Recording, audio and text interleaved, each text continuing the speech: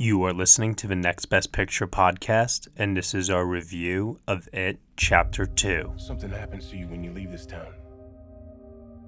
The farther away, the hazier it all gets. But me, I never left. I remember all of it.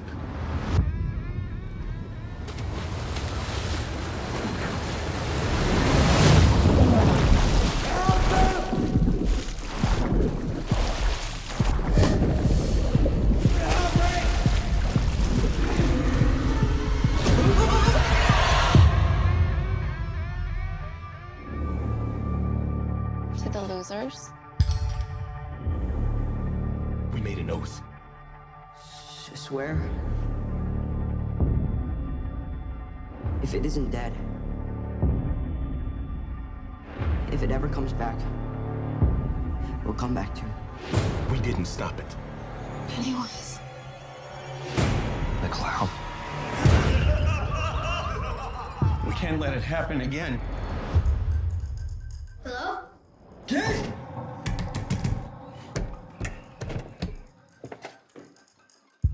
Kid! Hello. Please.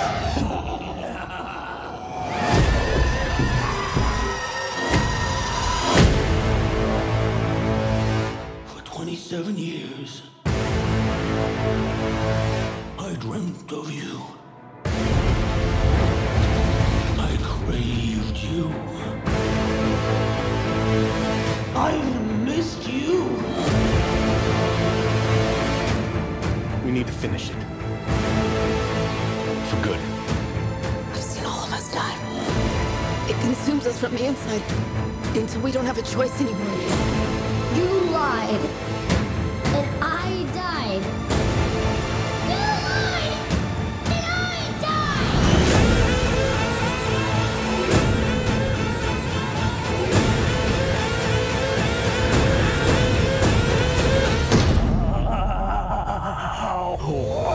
All right, everyone, you were just listening to the trailer for It Chapter 2, and the story is as follows. In the sleepy town of Derry, the evil clown Pennywise returns 27 years later to torment the grown-up members of the Losers Club, who have long since drifted apart from one another.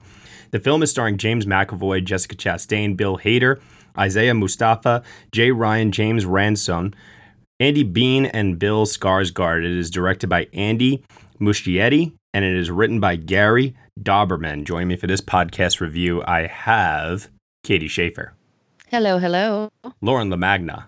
Hello, hello. And Cody Derricks. It's Halloween time. Is it? I feel like we're like a month early. It is. September 1st. All right. First Well, day of Halloween season. I did see that they have Oktoberfest beers now on shelves, so I suppose that counts. The pumpkin spice drinks are here. It Chapter 2, the second part to the Stephen King It story.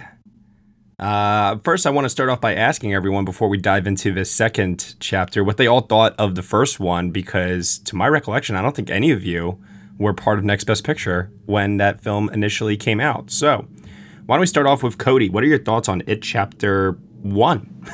They are good thoughts. I love It Chapter 1. I saw it in theaters opening night, and right in that screening, I knew this was going to be a future classic for me as somebody who consumes horror movies. And every subsequent viewing since then, I found it more and more fun. It's one of those rare horror movies that is both genuinely scary, and I don't get scared easily just because I watch so many horror movies, but it's also so fun. The tone is perfect. The screenplay is an amazing adaptation of this dense tome. I don't know how they distilled that down to a, normal length movie. And the ensemble acting from those kids is like some of the best. So I really like the first one. So I was really excited for It Chapter 2. All right. Katie? Well, it is my favorite Stephen King book. I'm a huge King fan. I love this book. I've read it, I don't even know how many times, honestly. And so I was nervous, excited about the original one, and I really loved it for a lot of the same reasons Cody did. I thought the acting is great. I was so excited to see Finn Wolfhard after really enjoying Stranger Things, and I was just blown away at how well they did with an adaptation. This book is almost impossible to adapt. I would say if you want to get it real close to the actual story, as we'll see when we talk about this one. But I really enjoyed it. I, too, got scared, and I don't usually get scared in horror movies.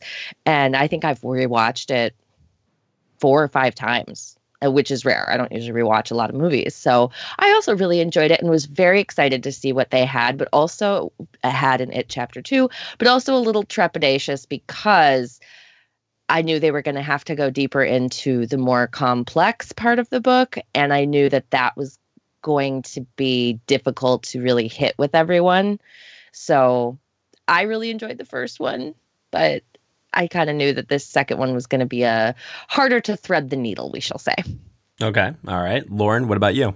Unlike everyone here, I'm kind of new to the horror genre. I stayed away from it for a long time just because I get scared so easily. So when it came around, I saw it, I want to say like at 2:00 in the afternoon. It had to be bright with the sun shining when I got out so I could watch like Friends to like make my mind get off it so I could sleep that night.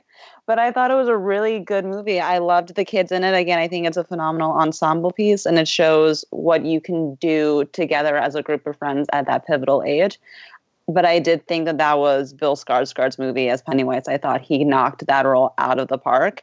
And I was super excited to see him return to this role because I think he's the perfect fit for any person of his generation to play Pennywise. I thought he was cast perfectly. And I think the casting throughout both of these films is phenomenal. And it makes me very angry about casting not being a category in most of the award circuits still to this day. But I loved It One. It was fun. It was funny, but also scary. And it did harp on some of those themes that definitely were much more prominent in It Chapter 2.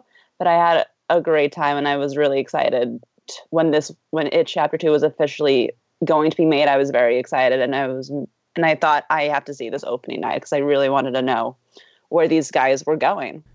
I really love It Chapter 1. I thought it was one of the best big studio horror movies to come out since The Conjuring, and I was like all about this whole rated R Stranger Things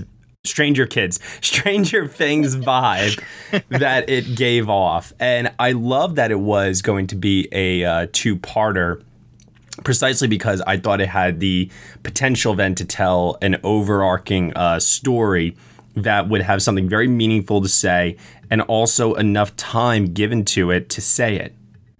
And I thought the acting was wonderful by the child actors. Everyone involved, there was a degree of style with the film in terms of its practical sets, the makeup, the sound work, the music. It was just a really, really well-crafted horror film. I don't think it was my favorite one of that year, if my memory serves me correctly, but I really genuinely did enjoy it a lot. So now, with It Chapter 2, we've got this adult grown-up cast starring Jessica Chastain, James McAvoy, Bill Hader, a bunch of others. And of course, Bill Skarsgård's returning as Pennywise, as is the young cast, as they are woven in through these different flashbacks throughout the movie. And the movie is also nearly 3 hours long, where the first film was about, 2:15, 2:12? Yeah, it's exactly 2:15. Yeah, so 2:15, and now this one at a robust 2 hours and 49 minutes long. The question is, taken as a whole, does the story of It fully work from Andy Muschietti? Is that how you say his name? Andy Muschietti? I think so. I think it's Muschietti. It's a very fun way to say it. Machete. He kills the bad guys. Maybe it's Muschietti? I don't know. It doesn't matter. This version of It, I think, is one that I like the parts of it. No, actually, no. Let me reverse that. I think I like the whole greater than the little individual parts, if that makes sense. Yes. Like, as an adaptation of Stephen King's novel, I genuinely do believe that this works, but there are a few problematic elements within that adaptation, and I think they are all mostly contained in this second film. Yeah, I mean, like Katie said, the challenge of this one, I haven't read the book, but I kind of vaguely knew going in sort of the crazy cuckoo bananas mythology stuff that's in the book. So I was hesitant and nervous to see how that would work. And I actually think that shockingly works best. I think they kind of distilled it pretty nicely to like a cinematic language and a visual storytelling angle. It's aspects of trying to capture the first one that I had a little bit of an issue with personally. Yeah, I think that there's King's work is always difficult to adapt because so much of his work is set in the internal mind. You know, you hear it from his character's perspective. There's not as much dialogue. It's a difficult thing. And this one in particular, because so much of that book is about setting this very deep world so that you have a perspective on what these kids are facing. And you get a much richer look at their internal and home lives and all of this. And so that's great for movie makers because you can pull so much from it. And I think that's certainly what they did. Almost all of the scenes in this book, all of the little stuff that happens is based in material in the book. They changed some of it, like how exactly it all works, but it felt a little Harry Potter-esque at times. Like, okay, well, I wonder if this would be coming out of nowhere for people who haven't read the book. But for someone who's read it, it's like, oh, I see what you're doing here. I see how you're changing this. So that's kind of what I was wondering is how well does this movie hold up for someone who doesn't know the deeper backstory of what's going on here? Because there is a lot of stuff that is a little crazy, but that makes total sense in the book. Like in the book, it's all logical progression, but in the movie, it seemed a little kind of comes out of nowhere at certain points.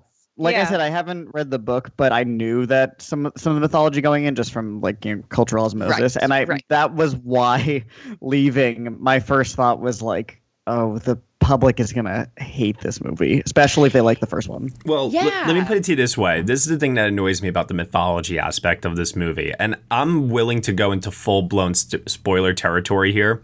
Okay, thank God. All right, so it's so hard to talk about this movie without it. Yeah, because what really upsetted me a lot about this film, and there are things, I'm going to just preface by saying there are things about this that I really, really like and really enjoy, but then there are other things that just frustrated me to no end.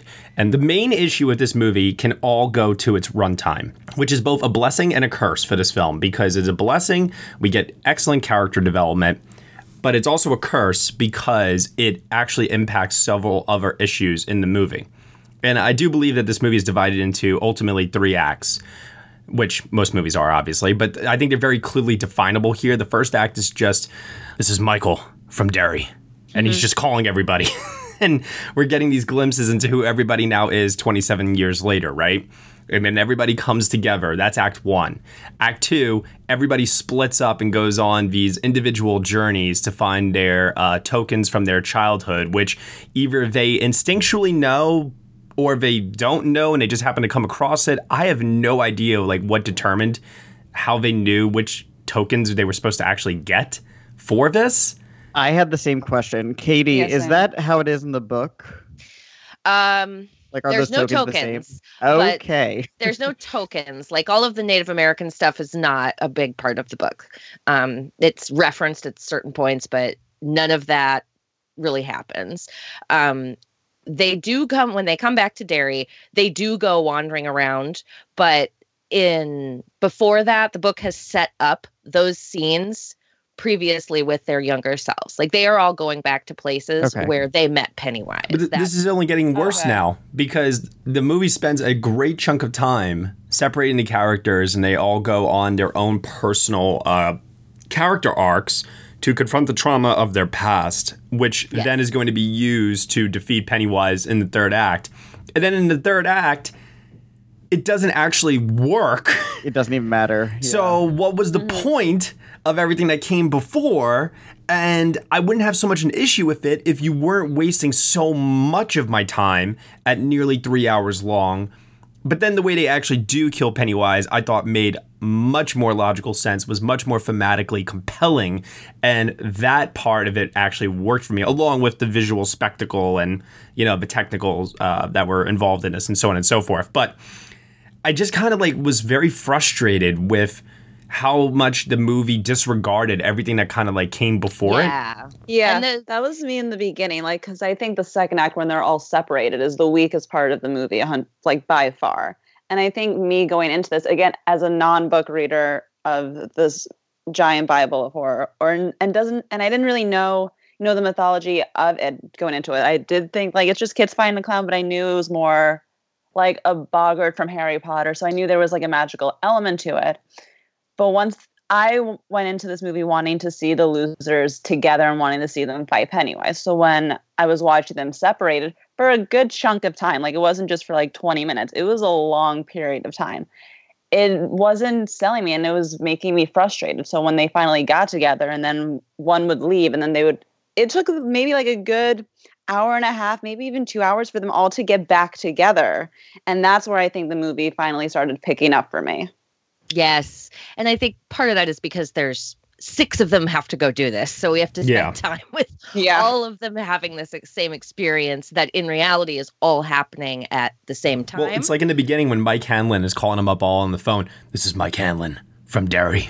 And, and it repeats 6 times, and we got to go through it in this order. And then we got to go through it again in the second act where we got to touch upon each one of them individually all over again. And it's like, I get that that's the film's structure, but I feel very strongly that there was a way to condense this a bit more and make this a little bit more tighter.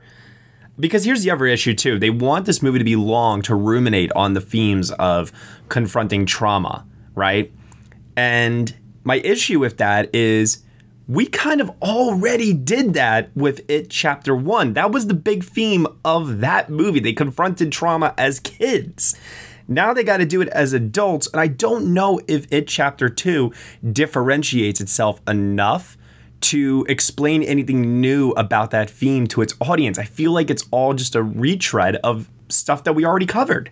Well, I think in the book, it's all about how if you forget and force your trauma down that you experienced as a child, you're going to have to face it again as an adult. But the problem with this movie is that it feels very disjointed in some ways from the first movie, because it doesn't feel like the setup in the first movie is there to help tell the story of the second movie. Because if we were going to see them face, like say in the first movie, we saw them all face these individual horrors. And then in the second movie, we then see them all be forced to go back to reface these horrors as adults. That I think would have worked a lot better, because then there's much more thematic wholeness. There's a line that runs through, and there isn't that. Now they're just going and doing random things that don't really feel like they're contributing directly to the story. It just kind of feels like a side bit that's happening. And so I totally agree with Lauren. At that point, you're like, okay, come on, let's get all back together. Let's see what's going to happen. Yeah. Like, I totally enjoyed the runtime of the movie, but I'm a person who really likes backstory. But yeah, I felt like there was just so much missing from this, that the emotions that it's asking from you aren't quite earned. You feel like they should be earned, but they're just not there. I agree. I think my biggest issue with the movie, kind of tying what we're all kind of agreeing on as an issue, the runtime, the thematic sloppiness. I think what happened, maybe I'm projecting, but it seems like they were so desperate to capture what made the first one great, which is the ensemble of children, their amazing chemistry, the fun element of it, that they couldn't just focus on the adults. And I kind of wish that they just made this movie about the adults, because the first one is just about the kids. And they are kind of hampered by the desire to keep flashing back to the kids, because what made the first one so great, but it isn't really important to this movie. It's kind of just like previously on it almost. It really makes it a little bit scattered. There's not that narrative cleanness and focus that the first one has that makes it so enjoyable and easy to watch. And I wonder if that's because Cary Fukunaga is not involved in this one at least as heavily, and he had a screenwriting credit on the first one. He almost directed it. I think he was supposed to. Mm-hmm. Yes, he was. Not credited in either department, obviously, on this one. And I wonder how much of the magic of the first one was owing to him. Same. Yeah, and I think the padded runtime is because of that, because they're so desperate to capture what made the first one special that they have to spend an extra 45 minutes with these kids. Now, did you guys notice that the kids, because I had no idea while watching it, but I was told afterwards that the kids were apparently de-aged using CGI? I did not notice that. And Nope. you know what? I was Me watching neither. it. I was like, wow, they must have filmed this like back to back with the first one. That's what I thought too. Especially looking at Finn. Yeah. Yes. But you know what betrayed it for me? That they were older was the height, and Georgie. Jesus Christ, that was the most obvious one. Oh, Like I when didn't they're even in the- notice that. But Oh, that's and they're funny. in the cellar, like, because children that age, like from the 1 year's age difference, and they look dramatically different. And so I'm watching it, I was like, oh, that they really did have a long time between this, because that kid looks way older. Yeah. I agree with that. But one thing that they definitely did get right with this, and I'm going to come back to another criticism I have on the film later on, and I think it's maybe my biggest criticism of all. But I want to just, since we're sticking with the cast here, I want to just highlight something that I think we can all maybe agree on, which is the casting. I think they got so right with these adult actors playing these particular kids. I mean, this is just impeccable casting. I think we all kind of said it when it was initially announced, but seeing it in action in the movie, like, oh my God, the combined casts of the kids and the adults from both parts, it's one of the best like ensembles I've seen in a movie since maybe like, say, J.J. Abrams' 2009 Star Trek, you know? Yeah, I can't think of a better example of casting people who look and can adopt the affectations and mannerisms and act like their younger counterparts in a movie that has a generational divide. It's Ben. unbelievable. Even Ben, who undergoes a huge physical Yeah. transformation, I They still still have the same face. He has the same face. Yeah. It's unbelievable. Yeah, you'd be and like, that's the same person. Mhm. James Ransom acting of Eddie is so spot on. Mm-hmm. Just so spot on. And Bill Hader is so he feels like a grown-up Richie. It Even- so works. Yeah, even little things like I checked afterwards, and all the actors within about 4 years are kind of in the same age range. Like they would all be in high school at the same time in real life. Perfect. And but like the way that they lead their lives causes them to like age differently. I don't even know if this is intentional, but like Eddie, like this sounds shady, but it's just true, has like more wrinkles than Ben. He lives a more stressed out life. So it's, even little things like that is just really unbelievable from the casting department. And, the film does like kind of, I think, rush a little bit in its intro to kind of get us up to speed on who these people are 27 years later. I wanted more of that exploration. Some of it's very, very natural. Like Ben has lost a lot of weight and he's a successful architect. James McAvoy's character, Bill, is a author whose work He's is Stephen King. Yeah, essentially. Yes. Come on. Let's just say what it is. Okay, fine. He's Stephen King, which he has a scene later with Stephen King, which That cameo is amazing. Yeah, it was great. So amazing. I was gonna say it was really good, but it almost teetered into like extremely campy, wink the eye at the audience territory to the point that I almost was like, did we really need this? Do we really He need was a this? decent actor though. I was impressed. Well, he's had cameos So before. fun. Yeah. Oh Yeah. yes, he's great. I would rank this as his second cameo for me. He's first will always be Maximum Overdrive. Well, what about in Pet Sematary? He plays the priest who presides over the. That's great, but his scene in Maximum Overdrive is amazing when honey, this machine just called me an asshole. And Peter Bogdanovich has a cameo in this. I thought that was him, and then That later was when he just great. said Peter, I was like, oh yeah. Yeah. Great. I was really enjoying a lot of that. I just wish we had more time, to kind of spend on, like, especially like Eddie. I love that Eddie was like dealing with like an overbearing mom as a child. Now he has like an overbearing wife, and he clearly like married his mom because he was such a mama's Was that the boy. same actor? And I heard it was It the is. same actress. I thought so. It is. Okay. Oh man, that's so cool. Yes. Hilarious. I didn't know that. Yes. Yeah, I heard that over like on the internet that it's the same actress that plays Eddie's mother and Eddie's wife. Oh, love that. that is a great little The touch. casting, unbelievable. Like across. Again, like there needs to be like A an awards casting Oscar? category. Yeah, there needs Yes. to be one. And now, Katie, with what happens with Stanley, I'm going to take a wild guess and say that happens in the book as well. It does happen in the book. He Oh, does that's not really write sad. he does not write the letter. And it is not implied that it is for the same reasons. Stanley kills himself because he's terrified. And in the book, he has the same, as a child, he has the same hesitancy and anxiety about the whole thing. And he does not remember as an adult. His immediate reaction to the phone call is to go and kill himself in the bathroom. Mm-hmm. And so there is no Stan in the movie. And I was wondering, I was like, are they going to do this? Are the deaths going to be the same? Yeah. And they are. Yeah. They are. And they're done about as well. So wait. So back up for a minute here then. Because like I said, spoiler territory here. You're telling me that Eddie dies in the book as well? Oh, yes. In the same way? Not in the exact same way, but he dies more heroically in the book. He dies sacrificing himself. He shoves his arm into the it creature's mouth and sprays his thing down into its gullet. And then it proceeds to eat his arm.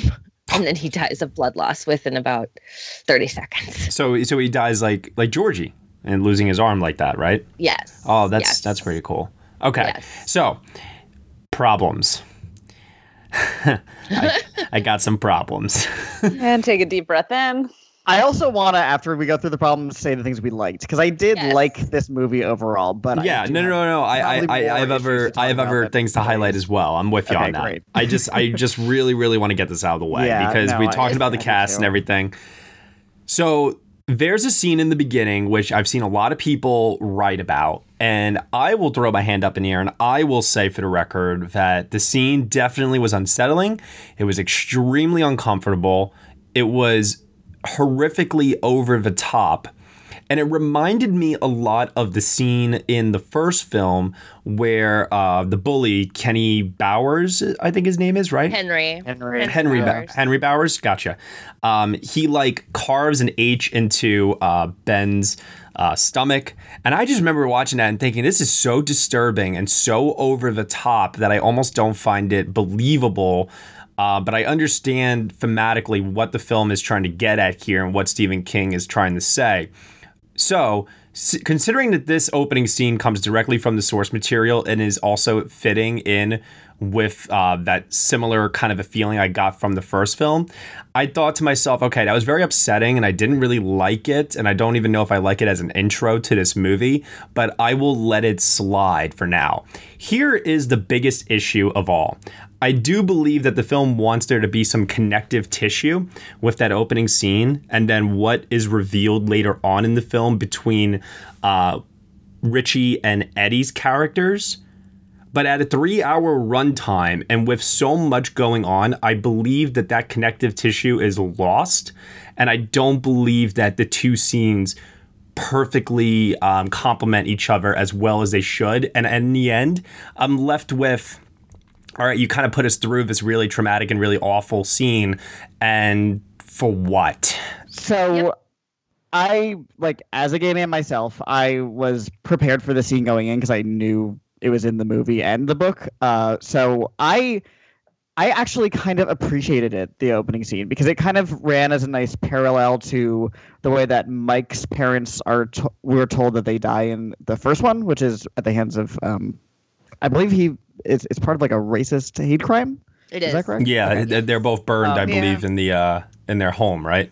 So that ties in nicely to the theme of what I think it is going for in general, which is kind of pointing out to the audience in the real world that it is way easier to look at evil when there's a menacing clown pulling the strings behind it. But why can't we look at that evil with the same cut and dry, this is good, this is bad in the real world when there's a hate crime or something like that? So I appreciated the scene because it really just drove that point home and reminded the audience that this is a tale of trauma and hatred and how that poisons the world. Yeah. Like I said, thematically, in terms of the story, I get totally what it is that they're going for. Yeah. On the other hand, I don't think it completely pays off because I don't think this movie as a whole is as interested as the first one in exploring trauma, inherited trauma, how that affects you down the road when they could have. And that ties back to how overwhelmed I think they are by, trying to recapture the first one, that it kind of gets lost in the shuffle. And what you were saying about it not paying off with the Richie character, who, again, we're doing full spoilers, so why not? It's proved that he is queer to some aspect and always had a crush, at the very least, on Eddie. And it is not paid off with the opening scene. Like, there's no reason. First of all, I don't know why. I mean, I can't speak for this individual character's experience, but why a movie set in 2016 would have a character have any hesitancy to this tight-knit group of friends who are going through this crazy experience together, why he wouldn't at least mention, especially to Eddie when he's literally dying, that he has some sort of, he loves him to some degree. And also, I really think they missed the chance to tie in a fear that Richie would have based on the hate crime at the beginning as a queer person himself that would further his reluctance to go to Derry. They don't even mention that at all. And I think that's a big missed opportunity. I agree. I felt that's a good point. So complicated about that aspect of it because Richie is not gay in the book. Okay, I was going to ask. Oh, really? Okay. Yeah. No, Richie is not gay. Oh, so they tried to add this in. Justifying then. Okay, Yes. my thought was the book is set in the 80s, I believe. Correct. Yes. The adult part, at least. So that was still a time of reluctance when it comes to coming out. Not that it is not a time of that anymore, obviously, but I think this specific experience, it would be a little unrealistic that the Richie character would still keep that a secret all the way to the bitter end. Especially as a stand-up comic. Exactly. He's not right. like a tax accountant in, Nowheresville, right. He's Arkansas. not a cowboy in Montana. He's in the entertainment industry. Exactly. So. Right. Where being gay is not or even if he's said it as like a part of this crazy experience that went through together just to this small group of people. If he opened up to them, I think that would still have been a better payoff and really justified why that's in the movie, because as it is now, there really is no reason except for Pennywise to say, I know your secret, which is like a little bit icky. And here's my question is, did they include that part because the beginning of the movie includes a pretty horrific gay bashing scene? And so this is their we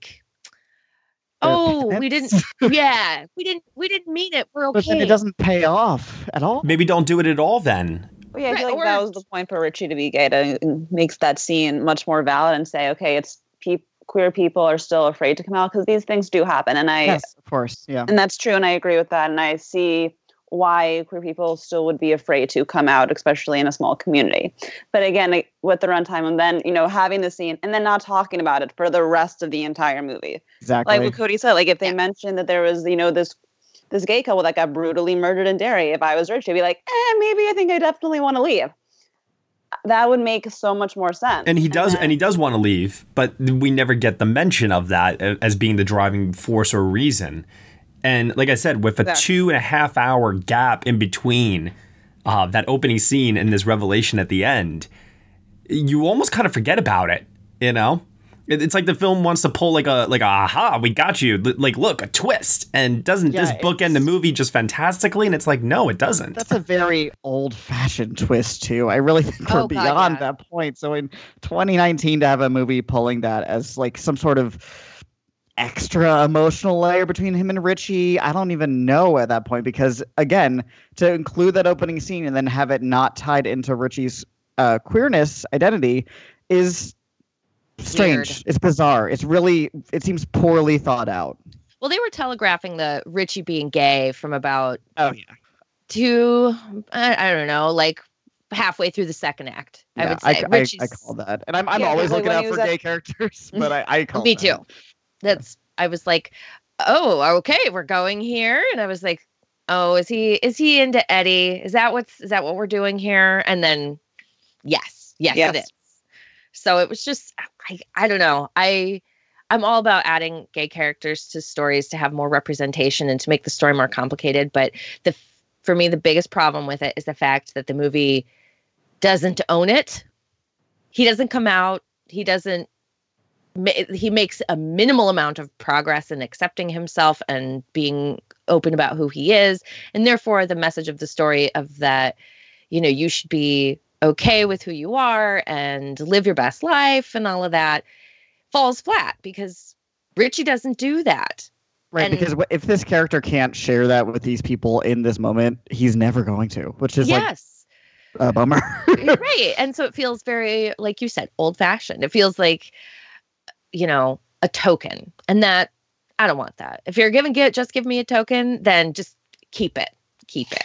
No, yeah. And for me, with like queer representation, like the queer character doesn't have to be like just their sexuality in order to be like a cool queer character. For me, like they could be, fighting a clown and also be gay, but they have to make progress especially with someone who's in the closet like Richie is. They have to make some sort of a progress within themselves to be, for that queerness of them to be represented in film to be worthy of it. Because if not, then there's no point in mentioning, oh, hey, we're including a gay character. Like we're cool like that.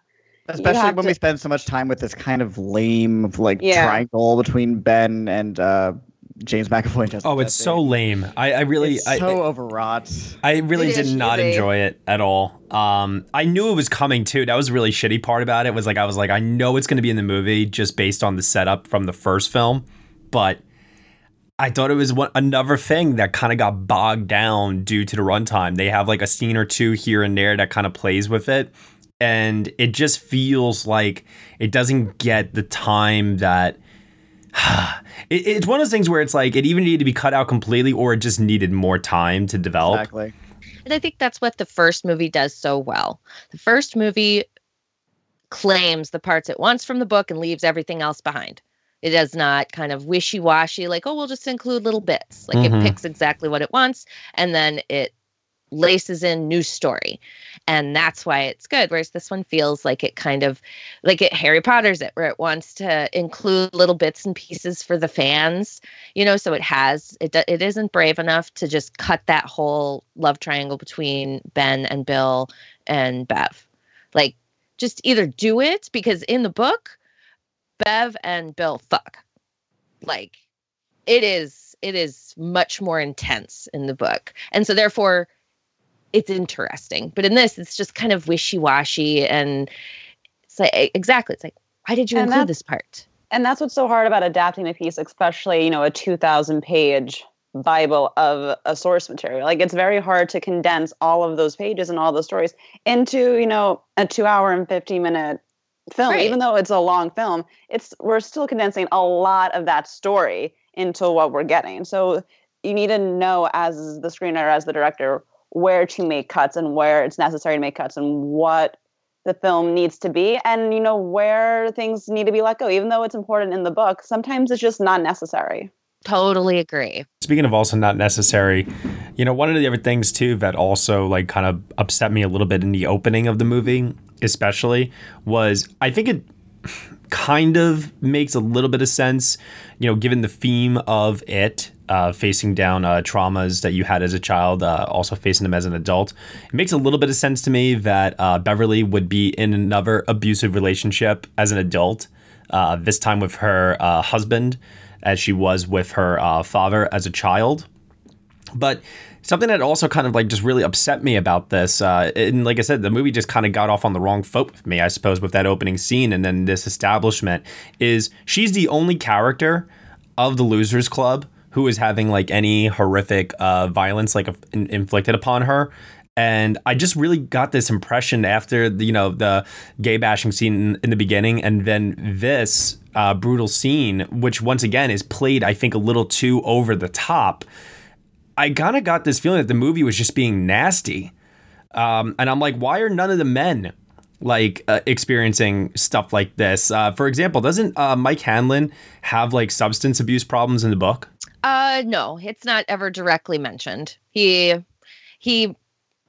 No, it is not like that. Okay, because I overheard somebody talking about that, and that like there was other opportunities to maybe show some more darker elements of the adult versions of the men. Oh yes, and there are. Yeah, and so where's the balance there? Right. And Bev's situation, and here's the thing, is with that storyline, he follows her.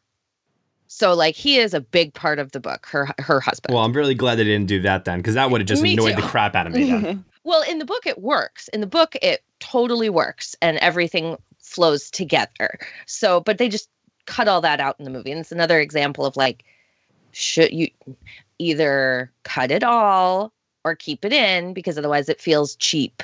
And well, here's something they should have. Okay, so maybe that was given to the Henry Bowers character then, as someone who follows the Losers Club to Derry and is just a fucking nuisance in this movie. I have no idea what purpose he served to this particular movie. I don't know why they couldn't have just cut him out completely from this. It was so pointless to me. he's there to keep he's supposed to keep somebody at the so that they don't go down into the sewer. That's what he was supposed to do. What? And then they just didn't do that. Then they just did not do that. And that's what I was expecting. I was like, okay, great. We're going to see some real shit here. And then no, he's just done. And you're like, well, again, why is he in the movie? Why? Yeah, there's enough conflict as is. It really also warmed my patience. No, I was really like, I was like, why are we dealing with this? Like, can we please just, I hated this character in the first film and I thought they perfectly dealt with it then. Can we just like get on with it now, please? It was really, really increasingly frustrating for me. Now, to balance all this stuff out, as I was saying before, I think the cast is really, really good. I think Bill Hader is terrific in this. Yes. I think Jessica Chastain is terrific in this. I think James McAvoy, well, he's there, you know? Good, yeah. He's just there. Voying around. I did catch him like slipping on the accent a couple times. Yeah. A little Scottish there. Got a little Scottish. James Ransone as Eddie. He's great. Great. He was Fantastic. my MVP. Yeah. Oh, Yeah, Bill Hader's my MVP. And, you know, Jay Ryan looks pretty, you know? He does. I thought it was I fun. had They to had laugh. the ab scene. I had to laugh at the scene where he was getting it. Of course, he's the one getting the name carved in his beautifully chiseled abs. And you know how they have to No, do don't make that. me show that off. Like they when they do that, they have to like dehydrate for a day so their muscles really pop. Oh, yeah. So I was like, oh, well, that's great. That poor guy had to just like, all right, well, I guess we're fasting so I can show off this beautiful ab. And I was That's like, the Hemsworth diet. I mean, name I of appreciate it, but And once You again, know. I think Bill Skarsgård is just... perfection. I love his performance as Pennywise. I just love how weird it is. Yeah, I loved him in the scene where he gets that girl with the firefly. Yeah. We see a new side to him there where he plays like a really, manipulative angle that we didn't see at all in the first one. And it's really amazing. Yes, it I love seems like his- those that made me want more of Pennywise. I do Yeah. know that this film is much more about the losers overcoming their fear and, growing up and giving into that and moving on as adults. But I do wish that there was more, sadistic, evil Pennywise that we got in the first one. The best thing about the movie to me is every time Pennywise is on screen, every single time there is some sort of either him or like manipulation of his. I think the Crab Pennywise. greatest, the leper, all that. The greatest strength of this movie and the first one is the extremely creative scares. It is Yeah. still really visually creative and inventive and just all sorts of like playing with editing. The Stanley and cinematography. spider. Yeah, that spider when he's chasing Bill Hader in the town square and he has the whole crowd like swaying in rhythm with his song. Just like stuff like that is just fun and scary, and I wish there was more of it. And that's why I have trouble with the parts of the movie that I don't like, which are both the returns to the children and the adults on their own little treasure hunts, because that's when all that stuff happens, and that's the best part of the movie to me. But at the same time, narratively, it's kind of pointless and tiring. So I'm a little bit split there because I enjoyed the scares, but I didn't enjoy the reason for them being there. Yeah, I think they should have done what they do in the original miniseries and in the book is if you want to tell this overarching complicated story, then you need to have it happening in a parallel time frame. Like you need to have scenes with the children and scenes with the adults, and it goes all the way through and and you see the whole story unfold for both sets of losers at the same time. So when the losers as children go to fight Pennywise, the adults are going to fight Pennywise. And so there is this constant tension. And they weren't able to achieve that in this movie because they're doing these flashbacks. And so the flashbacks feel totally out of place for me as well. I was like, ugh. I mean, the only way they could do that too and release it is they couldn't release it as 2 movies. It would have to be 1 movie as well. It would be 1 6-hour movie. Right, and that's kind of the problem. And I do think this film also could have worked without the kids. I think so too. Like, I would have been fine seeing this with just the adults. If they had made a really strong divide, like this is the kids movie, this is the adults movie. Yes. I like the flashbacks though with the kids, like the stuff in the clubhouse and everything. Yeah, we all loved the kids from the first one, so they can't not include it, but it makes the narrative messy.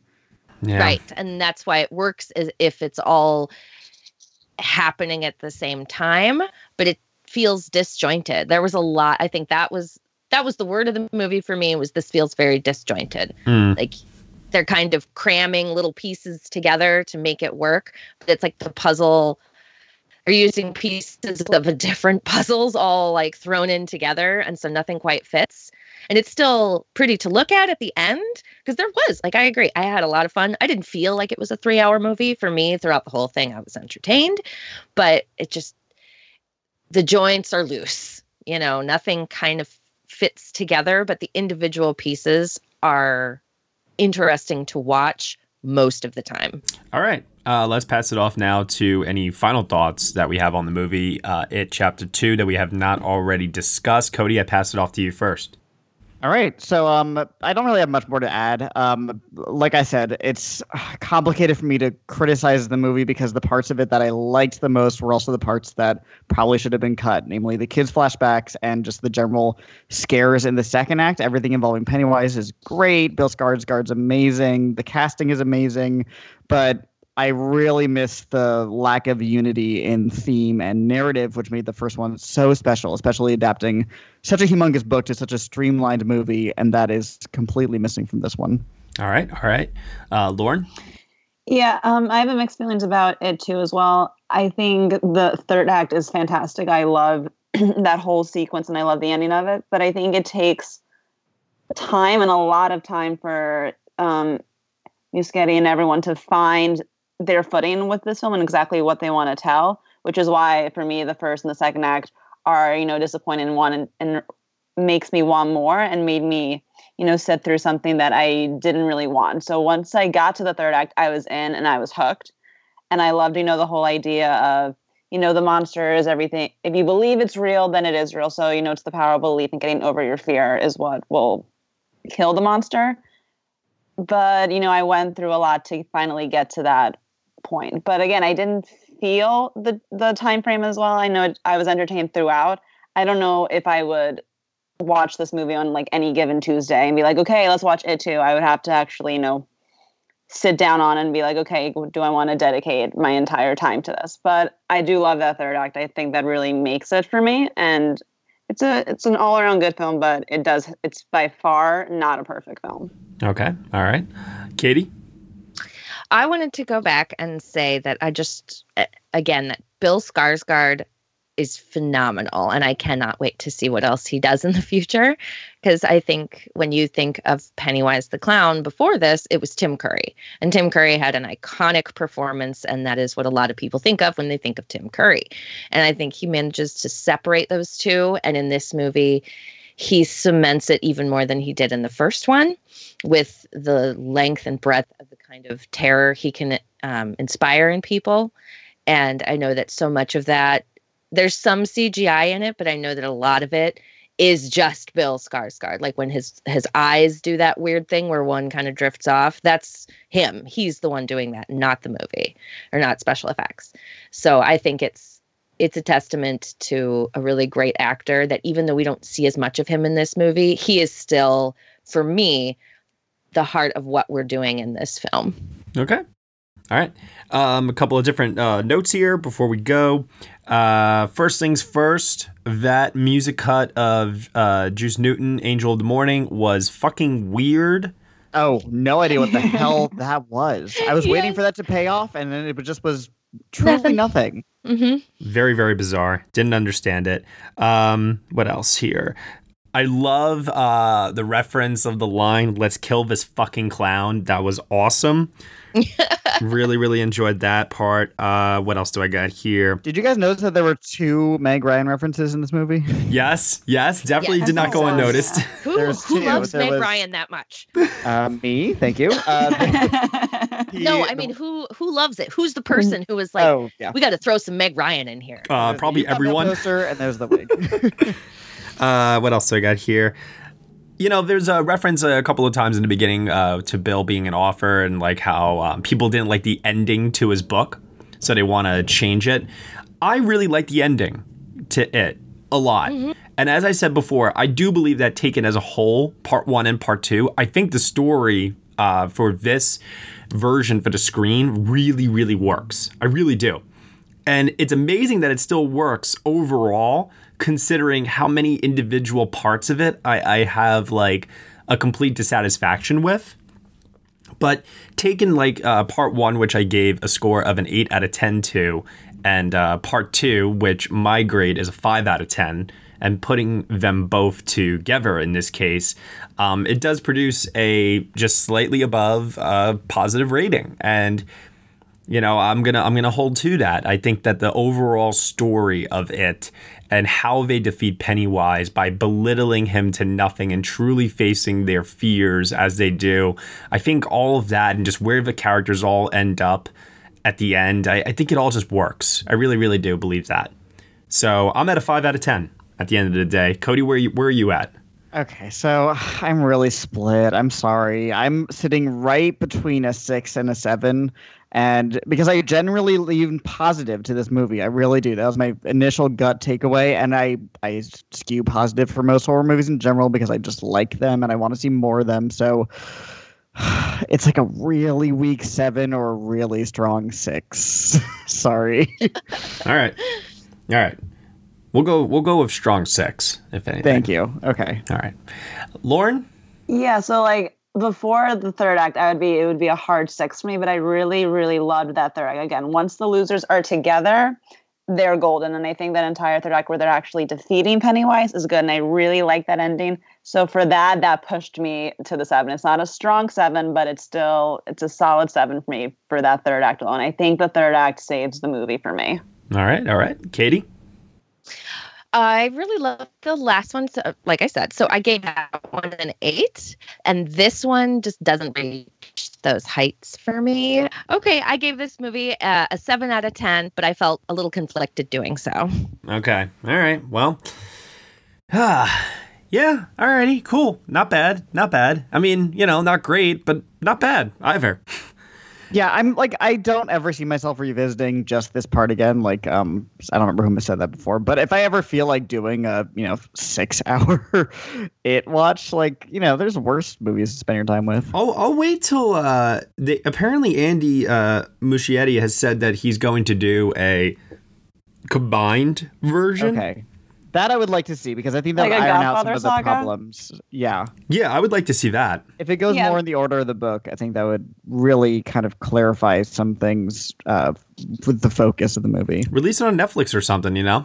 Yeah, I took my friend to see it last night, and he saw both It 1 like that afternoon, and then we went to the movie theater to see It 2, and he loved every second. Yeah, I did the exact same thing. I went right from watching it at home to seeing it in theaters, and it was fun. Awesome. Just one quick note. I actually don't think this will get any Oscar potential, but because the makeup category is now 5 nominees this year, I could see a chance of it landing on the short list for makeup and hairstyling. I really hope so. The first one should have freaking won. It's ridiculous. Horror makeup, I say this a lot on this podcast, but horror makeup does not get the respect it deserves for being so iconic to movie culture in general. And that scene with Bill Skarsgård where it's just like him and he's putting on the makeup was really cool. That was so fun. Great. That was great. Love that. That was really, really awesome. I agree. And then like when he goes around like his eyes, he just scratches. Like it's fantastic. Yeah. So overall, It 2017, very, very great Stephen King adaptation, great standalone horror film. It Chapter 2, a little bit more problematic, not as good as Part 1. Taken as a whole, overall satisfying experience, and definitely, I mean, in terms of just comparing this one last thing here to the original 1990 miniseries, which do you guys prefer now that you've seen both parts of it? I went and I actually watched the It miniseries the night before I went to go see It Chapter 2 because I'm podcasting about that tomorrow. And I gotta say, they're very different. And I would say I kind of like them equally. Like It Chapter 2 is more technically it's much better, but they get a little bit of the story. The story is more cohesive in the miniseries, whereas in this, it's, like I said, very disjointed. So it's worth a rewatch, but don't expect to be scared. It's not scary anymore. Yeah.